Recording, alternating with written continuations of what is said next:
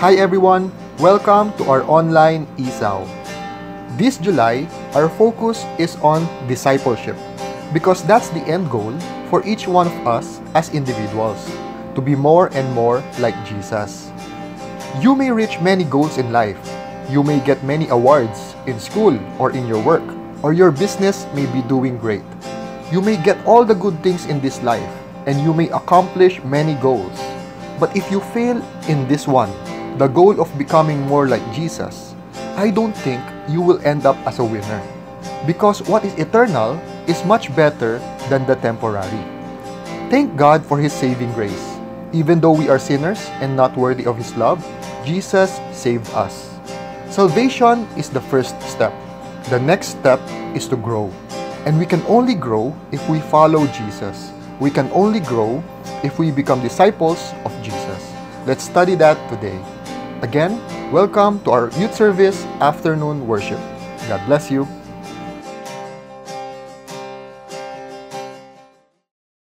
The title of our lesson is Go and Sin No More.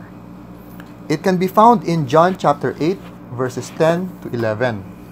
When Jesus had raised himself up and saw no one but the woman, he said to her, "Woman, where are those accusers of yours? Has no one condemned you?" She said, "No one, Lord." And Jesus said to her, "Neither do I condemn you. Go and sin no more." John chapter 8, verses 10 to 11. This is the time when Jesus was tested by the Pharisees and his enemies. They brought a woman caught in adultery and said that according to the law, the woman should be stoned to death. And they asked Jesus, "What do you say? Do you agree?" Hala, it's a trap. If Jesus showed compassion, they will accuse him of not following the law. But if he says, "Okay, stone the woman," they will still have something to accuse Jesus. Buti na lang, ang galing ni Lord. He did not fall into the trap. Instead, He taught us a great and important lesson about love and also about growing as a disciple of Jesus. If you know the story, Jesus said to the people, "He who is without sin, let him throw a stone at her first." Then one by one, the people went away. They were all convicted by their conscience. Wala naman kasi talagang tao na walang kasalanan. All of us are sinners. So, the woman was saved from being stoned to death. Now let's focus on the woman. She is an example of a person who was saved by Jesus and was given the instruction on what to do next. Ang ganda ng sinabi sa kanya ni Lord.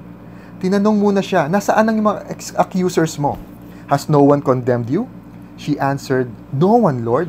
And then Jesus said, and this is very powerful, "Neither do I condemn you." No one threw the first stone because no one is without sin among the people. But there was someone there who had no sin, di ba? Jesus did not have any sin. The truth is, Jesus was qualified to throw the first stone, tama ba? But He did not. Jesus chose compassion and forgiveness over condemnation.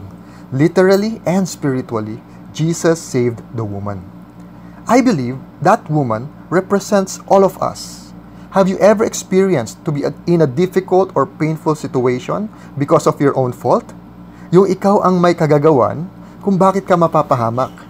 For example, hindi ka nag-review for an important exam dahil naglaro ka ng games the day before. Or may nagawa kang mali sa work and now you need to face the consequence. Or you made a wrong decision that will impact your business or your family in a bad way. Nakarelate ka ba doon? And then imagine, suddenly and unexpectedly, you were saved. Biglang na-postpone yung exam. Or the boss said, "It's okay." Or maybe a miracle happened and naging okay ang lahat. Siguro sobrang saya natin nun, ano? This is the same sequence of emotions that the woman experienced. First, she thought that she will die. And then Jesus saved her. She must be full of joy at that time. I believe this is our experience when we receive Jesus in our hearts as Lord and Savior. When we were saved from our sins and we will no longer go to hell. Praise God. Amen? And then Jesus said something else. After saying, "Neither do I condemn you." What was it? He said, "Go and sin no more." What does it mean? Yes, the woman was saved from death, but Jesus is also saying that she should live her life of sin. Iwanan na niya ang adultery. Salvation is the first step. The next step is to grow. Yes, postponed yung exam and na-save ka kasi hindi ka nakapag-aral. Pero sa next schedule ng exam, mag-aral ka na dapat.